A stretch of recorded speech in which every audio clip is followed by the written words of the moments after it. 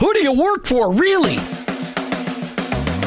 Each one of us has a calling. Have you heard this before? Your workplace is your mission field, wherever that may be. You either work for him or work against him, but you work for someone. Who do you really work for? Is it your clients, your boss, your family, yourself, or your Lord? This isn't a trick question. There is a right answer. You're either all in or all out. Are you for him? I am. In fact, I work for him. Hey, Jim, who do you work for? I work for him. I work for Jesus Christ. I want to be your hands. I want to be your feet. Let me introduce you to the host of the I Work For Him show, Jim Brangenberg. Welcome. You've tuned into the I Work For Him radio show with your host, Jim Brangenberg. Take a minute and listen. I Work For Him, it's not a program that you sign up for. It's a mentality. It's a way of living. It's a permanent shift in your Christ-following paradigm.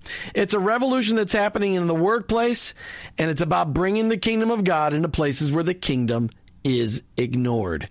Keep in mind that your existence in your workplace, it's not by chance. It doesn't matter what you do or where you do it. Whether you're a pastor, a car mechanic, an attorney, a teacher, a mom, a used car salesperson, your work, it matters to God, and He expects you to be His representative in your workplace.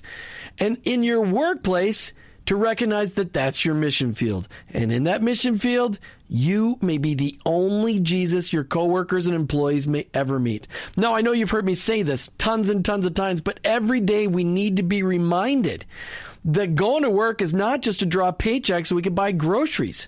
Going to work every day is an opportunity to be a light for Christ. Each day on the I Work For Him show, we try to bring you the practical, the tactical, the factual, and the biblical ways to incorporate your faith into your workplace. I don't come to you as an expert. I don't come to you as somebody that's got this all figured out. I'm just one guy trying to live my life transparently so that you can maybe gain something in order to be an effective witness for Christ in your workplace. Our paradigm shift is described like this. Romans 12:2. Don't copy the behavior and customs of this world, but let God transform you into a new person by changing the way you think. Welcome to the I Work For Him zone. I hope you're never the same. You know, in our never-ending I Work For Him desire to bring you the practical, the tactical, the factual, and the biblical ways that will challenge the way you think about your faith at work, today, once again, we bring Brad Bright back into the studios as we talk about making God the issue. But today, we go and we're actually going to give you practical application of what we've been talking about the last 4 days as we apply God as the issue to one of the biggest issues in our culture today. Brad Bright, welcome back to the I Work For Him show. Thank you for a whole week worth of shows. Great to be back with you, Jim. I'm glad you're here. I'm glad you stuck with me all week long. I know it's been a lot. You've had a lot going on, but we're so very, very grateful. And it's great to have you in the studio with me. I really, really like that. All right. So let's just brief the audience again about your background. You know, because Brad Bright really doesn't say something to everybody, but what's your background? Where do you come from? Well, I grew up in a Christian home. My dad was Bill Bright. He started Campus Crusade for Christ back in 1951 on the campus at UCLA. It grew to 27,000 staff, every country of the world, and 250,000 fully trained volunteers. We just work very much under the radar as much as we can, leading people to Christ, discipling them in their faith, and sending them out. And there's almost 27,000 people on staff, you said? Yeah. 27,000 people on staff. 27,000 people on staff, 250,000 volunteers. And the mission of your father that God placed on his heart was really just let's equip multitudes of people, which he has equipped. I mean, it's probably millions of people to just share the gospel message of Christ in a simple manner so people can understand it. Yeah, I mean, the four spiritual laws, my dad wrote that years ago, and now it's come out in many different forms and names, but there's over 1 billion of them printed on the face of the planet. The Jesus film has been part of all of that. So it's just been phenomenal to see what God has done. I did not know the Jesus film was a Campus Crusade thing. Oh, yeah. I did not know that. When Dad was a young believer, still in business in Hollywood, God put it in his heart to make a film on the life of Jesus. And he pursued that for the next 25 years. The door didn't open. Finally, one day, the door opened, made the film, and the rest is history. And that's now in how many languages across the world? Because, I mean, the last I heard it was like 40 plus. Oh, no, it's in about 1,200 languages. Okay. Well, maybe I heard.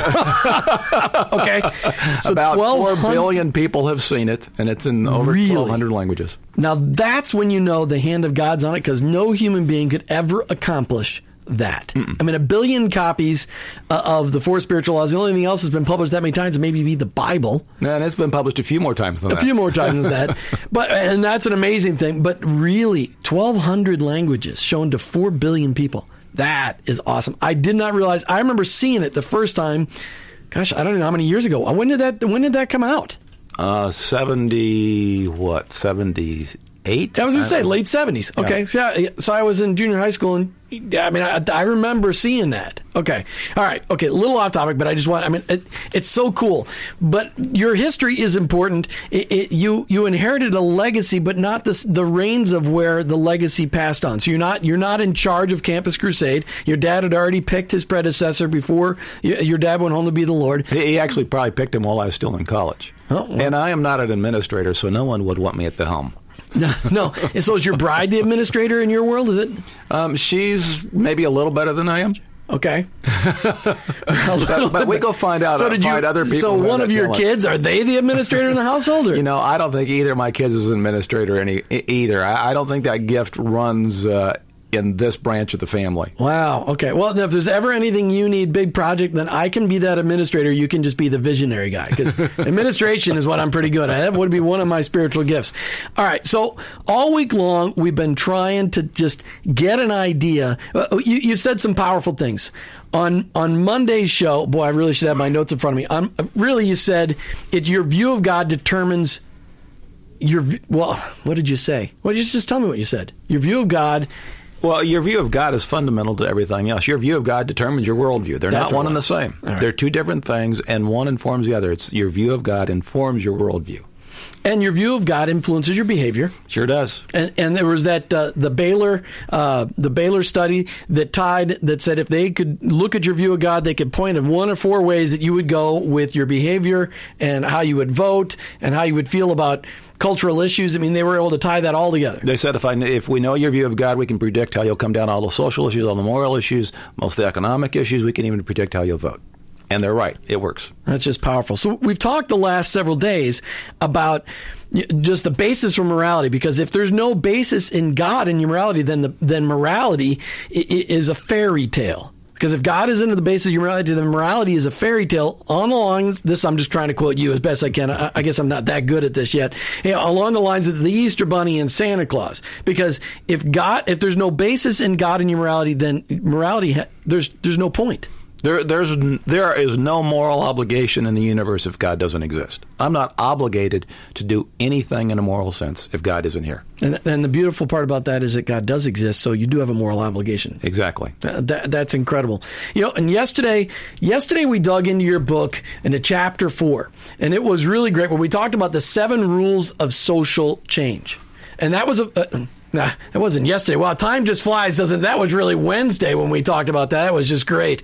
So but we talked about those 7 rules of social change, and it was never, never, never give in. And just don't give up, because social change takes a long time. And then it was the next one was, hey, you're supposed to help me out here. Keep your eyes on the North Star. What's your goal? Is your goal straight on? Are you staying on your goal? Because it's really important, because all the people making cultural change, they never took their eye off the goal. They needed to know your audience. That was super important, to know your audience, because if you've got to adjust the message to your audience, because the audience won't receive it unless it's been adjusted to them. And then you said reframe. Jesus was awesome at reframing. Never feel obligated to answer the question. And what was the last 3? The last 3 is turtle's rule. That is, the turtle wins the race every time, at least when it comes to this sort of thing. If you're in a hurry or you want to try to get it all today, it's kind of like playing the lottery. Playing the lottery is not likely to make you rich. If you want to get rich and you invest $10,000 and you have a 30-year investment plan, that's a far wiser way to go. Same thing with if you want to bring about change. You need to commit at least a minimum of 20 years. William Wilberforce, when he wanted to get rid of the slave trade in the British Empire, it took him 20 years from the time he started until the legislation finally passed. So change doesn't come quickly. People don't like change, and they resist it. The next one is no pain, no gain. If you're not willing to put up a little controversy and create a little controversy, you're not going to move the agenda forward. In fact, if you want to move an agenda forward, controversy is absolutely necessary to the process because it amplifies your message.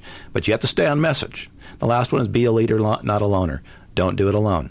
Have friends that you go down the road with, you're like-minded with you, encourage them, they encourage you. It's critical. And Jesus never sent people out alone. Nope. And then yesterday, I got that out of order. Yesterday we talked about the attributes of God, because you said that when we struggle with issues, that usually it's because we're doubting an attribute of God. You say that more eloquently than me. Well, yeah. People try to fix themselves, and you can't fix yourself. If you could fix yourself, why did Jesus have to die? But I tell people 2 pieces of advice. First of all, quit trying to fix yourself. You can't. Go fix your view of God. And if you do, you'll wake up in the near future and you'll go, wow, I've changed. And I've seen it happen in people's lives. I've seen it happen in my life. I don't need to look at other people's lives. I've seen it happen in my own life. Okay, so what I want to do is I want to apply everything you've been teaching, because you've really been teaching people on how to just learn how to engage the culture, engage the rhetoric. And we say rhetoric, and you say rhetoric, and you should almost go rhetoric, because there's these people pushing things on us that a lot of it's not true. And so, okay, almost all of it's not true, but that's why it's called rhetoric, isn't it? That's probably the definition of rhetoric. I should have looked that up before I got on the air today. All right, so we're trying to engage the cultural rhetoric and turn it into making God the issue. So in doing that, let's just put it all into practice. All right. Today we're going to... let me say, first of all, rhetoric, like money, can be used for good or it can be used for evil. Okay. It's a neutral quantity. So what are we going to do today? Well, I hope we're going to use it for good. We're going to do rhetoric for good. All right, I'd like that noted on the calendar. Okay. All right, so we're going to focus our discussion on marriage. Since just a couple of weeks ago, a judge in Florida overruled over 60% of us that live here in Florida who voted for a constitutional amendment that said marriage was between a man and a woman. And an activist judge, instead of supporting the law that was passed, overruled us all and said, no, gay marriage is fine. Well, now, he overruled 60% of us. He overruled 60% of us. Okay. And really, this has happened in 38 states already, maybe even more. And in the states that had passed constitutional amendments, the judges have overruled the people. Just in case you guys were wondering, if you forget what history class was about, the whole idea was the legislature would pass the laws, the president would sign the laws, and the judges would uphold the laws. The president's not supposed to write law, and the judges aren't supposed to write law. That's why we have separate branches of government. So the issue is, now, again, we have to tie this all back to the workplace.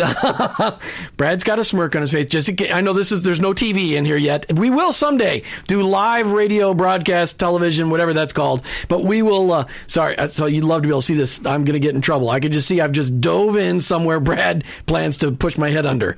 All right, so I loved the way you opened up our show at the beginning of the week.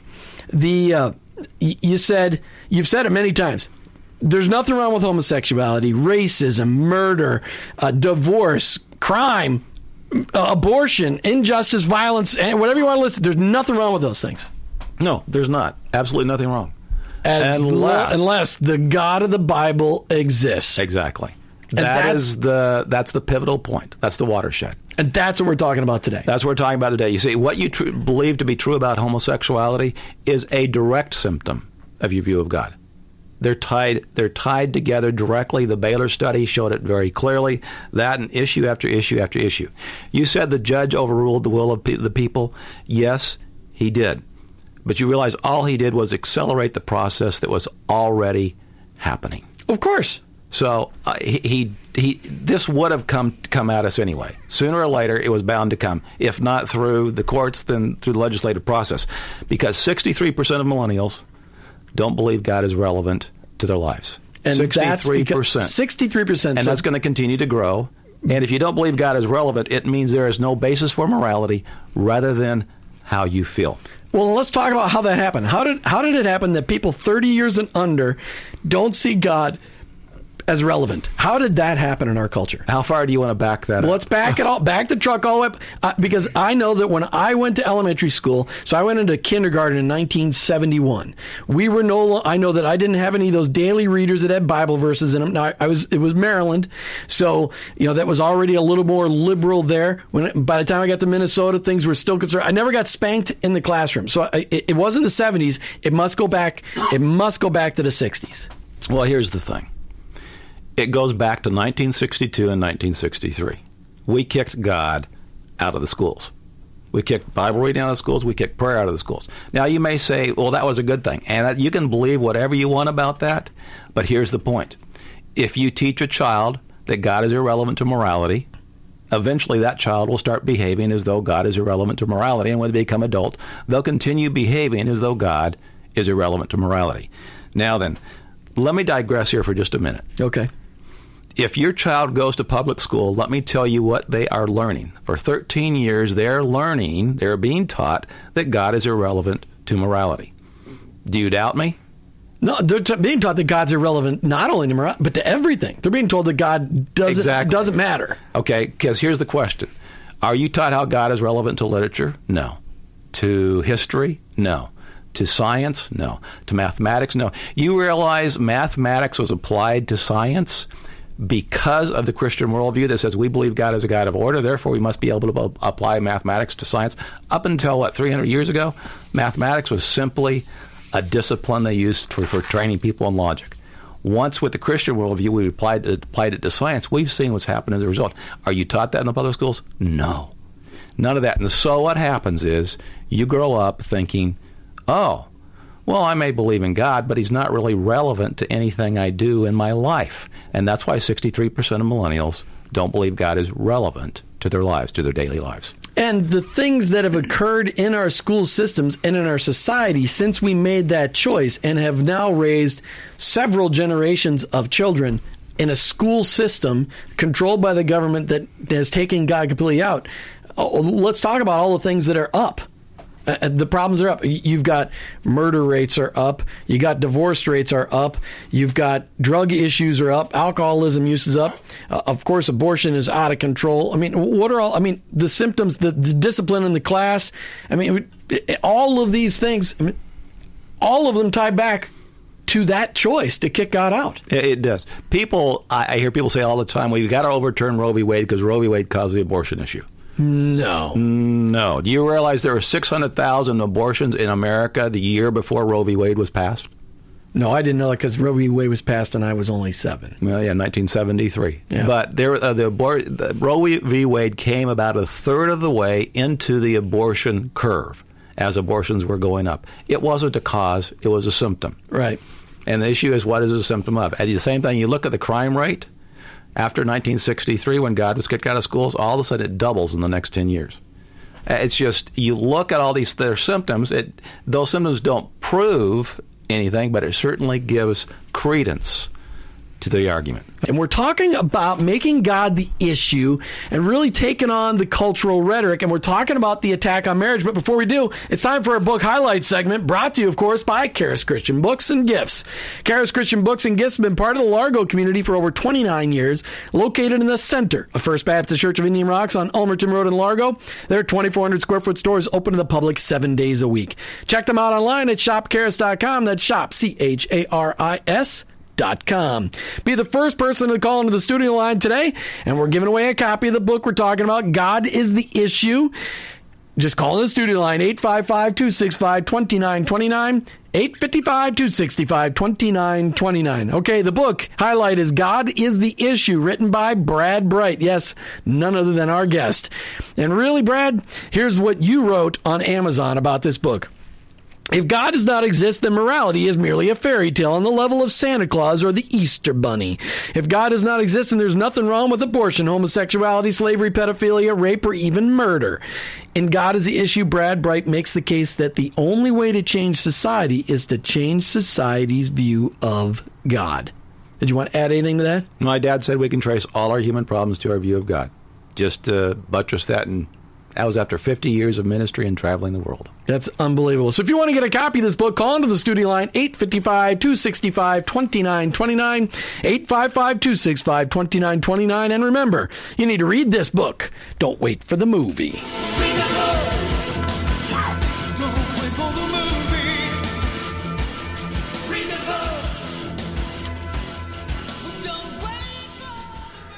Okay, we're back live and in studio with Brad Bright, and we're talking about making God the issue. And we started the conversation about the overturning of the constitutional amendment in the state of Florida where over 63% voted in favor of a constitutional amendment that stated marriage was between man and a woman. And what's amazing is that it was even needed to be a constitutional amendment because it's been that way since the beginning of time. It's the way God set it up. Yeah, it is, and yet, you know what? When we start to do it our way rather than God's way, a lot of things go south, just like marriage. You know, marriage started going south years ago with, divorce laws got watered down. It's just been a slow but steady process. Well, right. I mean, and it's been the cultural rhetoric, the cultural attack against marriage has been very intense, and in making the marriage between a man and a woman so easy to destroy, so therefore it's no longer relevant, so then why would we care about allowing anybody to marry anybody? Yeah, well, it's true, but see, the primary question in culture today is how does it make you feel? And if that's your starting question, then these are the logical results. So I'm asking the wrong question. No, we're asking the right question. Culture's asking the wrong question.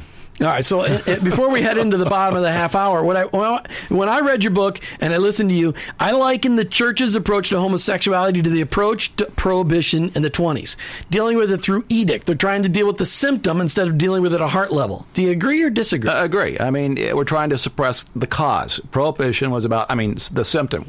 Prohibition was trying to suppress a symptom, not dealing with the underlying cause that was driving it. You know, it's a lot easier to try to suppress symptoms than to heal a heart. It's a lot easier. And so that's where we tend to go to. For humans, it's a lot easier to suppress symptoms than to heal a heart. But for God, it's a lot easier just to heal a heart, and that's where things start. And that eliminates the symptoms. Instead of suppressing them, it eliminates them. It is. But here's the thing. If you had cancer and I was your doctor and all I tried to do was suppress the symptoms, what would your chances be of recovery? Well, you'd have no chance of recovery. Yeah. I mean, it'd be a fluke if you recovered. And that's where we are today in the culture much of the time. Most of us don't understand the big picture. See, Jesus said we're to be salt and light. You know, salt is a preservative. It tries to slow down decay. So that's a legitimate role for the believer, but we're also supposed to be light. And then Jesus modeled 90% light and 10% salt, or maybe even less. And yet we spend all of our time trying to be salt, trying to stop the decay.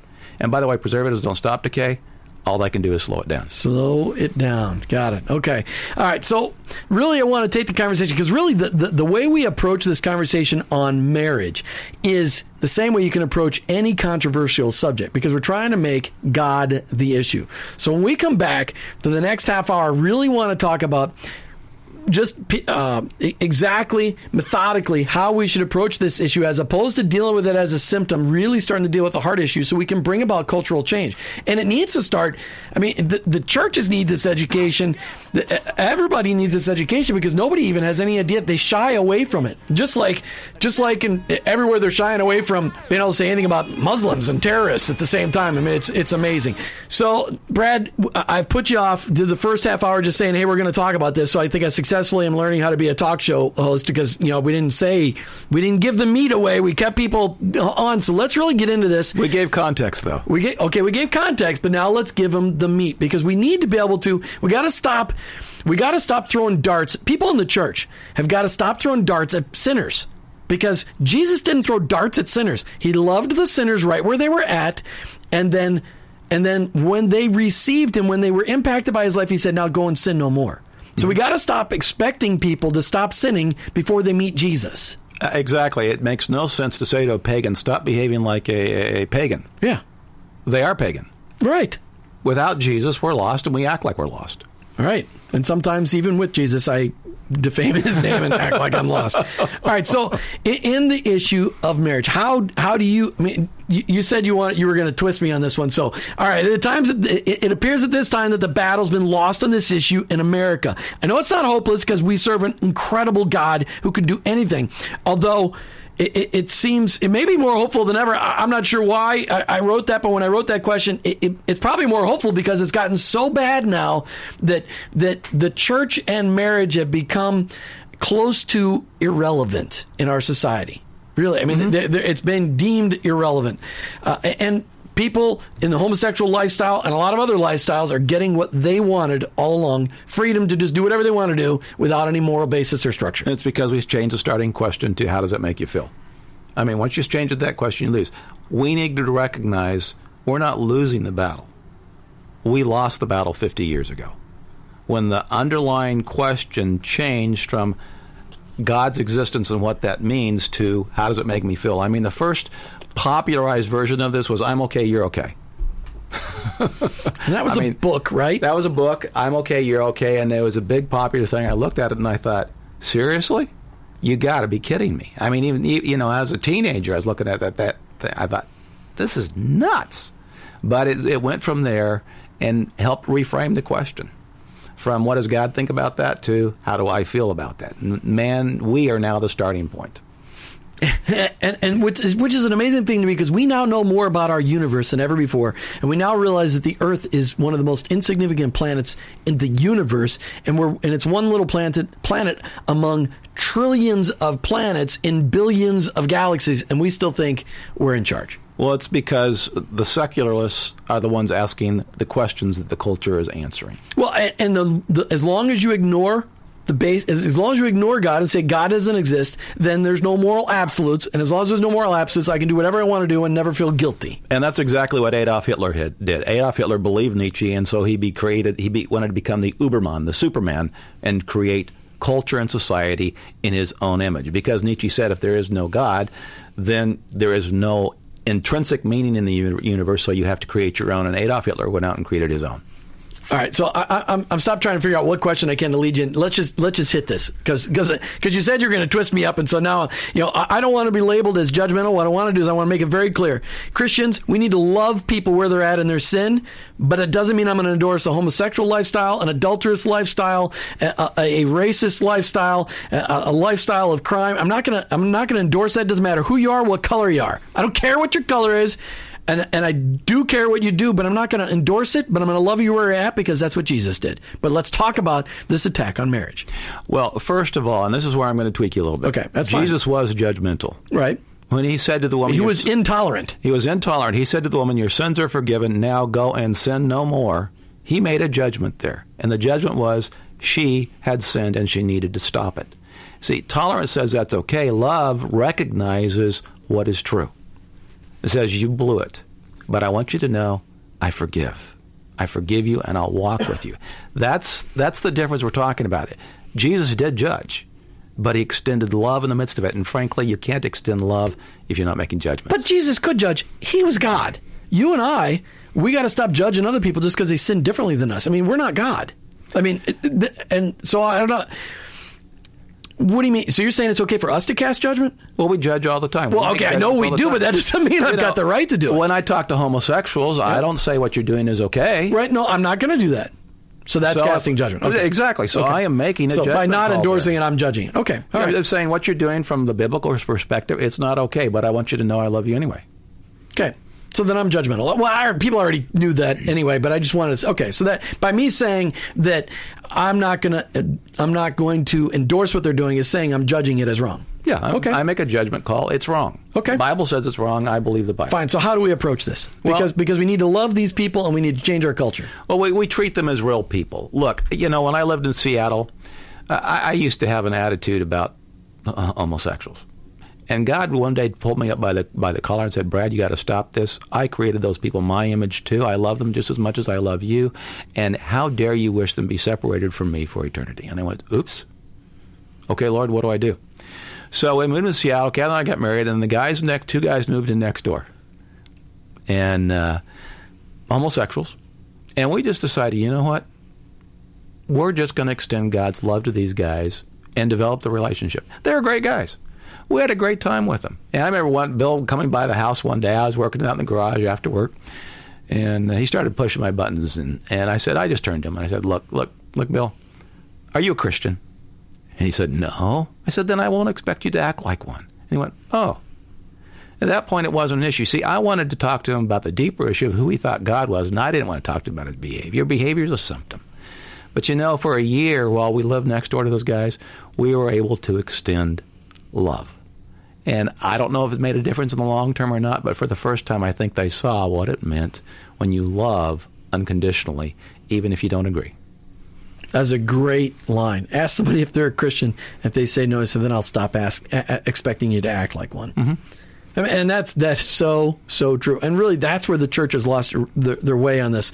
All right, so I want to know how we can use your approach of God as the issue in this argument in trying to shift the cultural view of marriage. Well, we've got to shift the starting point. Okay, the person who controls the question controls the outcome. All right. The reason the left, the secular left, has worked so hard to get God out of the schools is because they don't want that question being asked. If you start with that question, you end up at a very different place than where we are today. They want that question off the table.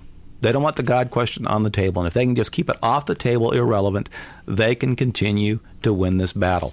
We have to start asking that question every day, 100 different times, 100 different ways, whether at work or at home. We have to start asking, who is God and why does it matter? And there's 1,000 ways to ask that question, but that's the question we need to be asking every day. So that when we get in conversations and people say, I don't understand how this could be, well, then you bring it back, you say, well, the bottom line question here is, who is God and why does it matter in this situation? And you frame the question that way, so people will begin discussing who God is and why it matters. Now, you get a lot of people who are angry at God.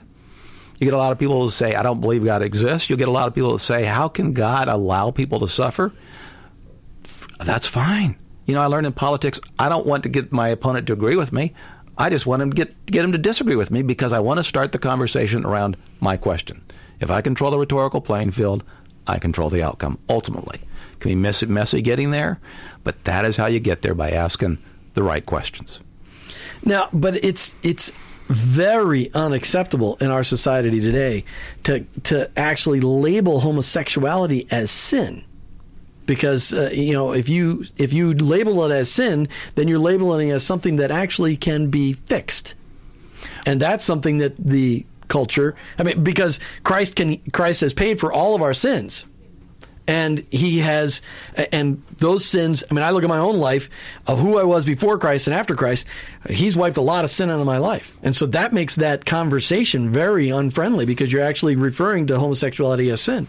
Well, there's a good way to do that, and there's a less good way to do that. Well, let's talk about the good way to do it. The Orlando City Council. I live in Orlando. The Orlando City Council a few years ago was looking at passing some a law to allow. It was when you're talking about the same-sex partnerships and that, and allow different benefits for homosexual couples. I went down and testified. There were probably 100 people who testified. We each got 3 minutes. But I stood up and said, look, folks, as a member of the community of faith here, I would love to come and champion your cause for you. But I need you to do one thing for me. Show me that the God of the Bible doesn't exist, and I'll come champion your cause for you. Well, that all of a sudden puts the conversation on who is God and why does it matter rather than on their behavior. As long as it's on their behavior, it's just a spitting match because it's about how I feel versus how you feel. But if it's about who God is and we can drive the conversation back to that point, then we can win. So many times people say, God never condemns homosexuality in the Bible. And I say, well, I'll tell you what, help me with this one now. Every time I've seen a clear-cut reference to homosexuality in the Bible where God makes a clear-cut reference, it's always negative. I've yet to find a positive clear-cut reference. But I'll tell you what, if you can find me one clear-cut reference that God makes to homosexual behavior in the Bible, I'll come champion your cause for you. I'll move. All you have to do is show me one example. Just one. But if you can't, then I think we have to realize that God probably does not condone homosexual behavior. Am I wrong? No, you're not wrong. That's a great way to put it. Really, you could go through a whole long list of different sinful behaviors that are just, again, as you're saying, symptoms of the heart. And bingo. Yeah, and it's the same thing. You're not going to find God endorsing adultery. You're not going to find God endorsing murder. The things that you could go on, that list could be very, very, very long. Very long. You can apply it to issue after issue after issue after issue. So really, it just comes down to who's God and why does that matter? Mm-hmm. And getting in the situation. In the situation. Okay. All right. So in having the conversation, because really, let's turn this around to the workplace then, because it's, unless you got another point you want to make. No, let's move on. Let's move on. So, well, I want to move on to, let's apply it in the workplace, because in our workplace, those that may have been homosexual, but maybe still, as they used to say, in the closet, because they come out of the closet for some reason, let's just talk about how this affects the workplace. Because as Christ followers in the workplace, really, I don't look at this any different than I look at any other sinful behavior. If the person's not a Christ follower, I can't expect them to act like a Christian. Exactly. But again, the church isn't talking about this. There's probably some talk radio show guys talking about this, and this is not my expertise at all, and it's a lot easier for you to talk about this than me. But it is, in the workplace, how can we effectively start changing the conversation back to who's God and why does that matter? Well, if you're going to be effective, you have to actually care about the person you're talking to. So it starts with love. It starts with love. If you don't care, people can sense when we care and when we don't care. I mean, they really can. And if we care, we're going to treat them a certain way. So the reality is, I think one of the reasons we're regarded as so intolerant toward homosexuals is because we really don't like them. I think a lot of the people in the church really don't like them, and that's a problem. And that's weird. I mean, that's like saying I don't like black people. Okay, why? Because their skin color's different. That's just silly. It's different. One is what you're born with. Another is a choice. Most of the time, at least. But to say you don't like people, as a whole, that's just ridiculous. See, everyone on this planet was created in the image of God. It is not my place to want someone to spend eternity without God. I need to love them. For years in my heart, I was very judgmental of people who were overweight. I'd look at them and go, I'd think to myself, I wouldn't say it, but I think to myself, gross. And all of a sudden I realized one day, that's not what God calls me to be. And I said, Lord, change my heart. And it took a few years, but I remember one day driving down the street, and there was this gal walking down the street who was very heavy. And my heart broke for her. And I said, Lord, thank you. Now I can help a person like that because I actually care. Right. And it's what God did in my heart. And I think as believers, we need to start asking God to change our hearts so we can actually help people and not judge them. Right. It's huge. And when you've got, I always talk to people who have a lot of bitterness towards people, that the first thing they need to do is they need to start praying that God can turn their anger into empathy. Because once you can start to really feel for people, then all of a sudden you start to treat them like Jesus instead of, with all the sin that's in your head. It's still a tough conversation because it's one of those ones that very few people are equipped to deal with, and it's going to come fast and furious at the churches here in Florida in the next year. Mm-hmm. And that's where I guess in the next on our last little segment, I really want to talk about how do we keep from reacting when the lawsuits start coming at our churches because people have been discriminated against and they can't have homosexual weddings in the church. When the lawsuits start happening because in a Christian small business, if it's very few people, they can do whatever they want to do as far as religious practice. I mean, there's all kinds of freedom that they've got. But I really want to talk about how instead of we should be reacting, we should be being proactive. And that's how I want to end the show tonight. Okay.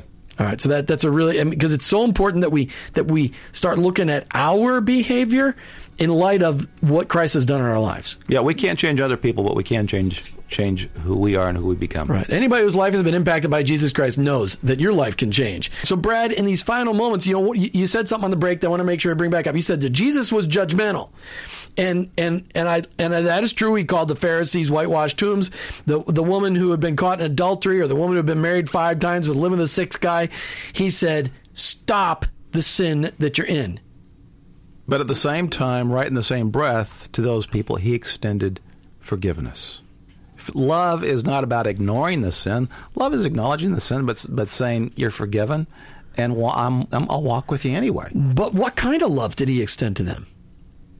Unconditional love. Right. And that's something we struggle with in the church, is that we tend to be judgmental towards sinful behaviors of any kind, not just homosexuality, but that we're super judgmental on, and we don't extend unconditional love. No, the issue is, where's your focus? Is your focus on the person's sin, or is your focus on your Heavenly Father who loves them? Right. I mean, if your focus is on your Heavenly Father who loves them, it's a lot easier to extend love when my focus is in the right place. When my focus is on myself, my circumstances, it's a lot harder to extend love. We got to stop looking at other people and just remember who we were before we met Christ. Because if you have that perspective each and every day, you go, okay. All right.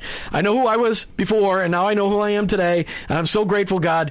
Just give me eyes. Give me your eyes to see those people the way you see them. Yeah, don't focus on their sin. Focus on God's heart. Okay. Focus on God's heart, and that'll begin to change your perspective. And it's so important.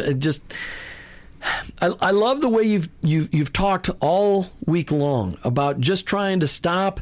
Don't get into arguments with people. I mean, your example that you gave, I can't remember which day it was, Tuesday or Wednesday, how you were on the campus of Washington, University of Washington, and the guy tried to attack you, and you ended up having an hour-long conversation in front of a lot of people about your views on homosexuality. And the guy says at the end, well, we're really not that far apart.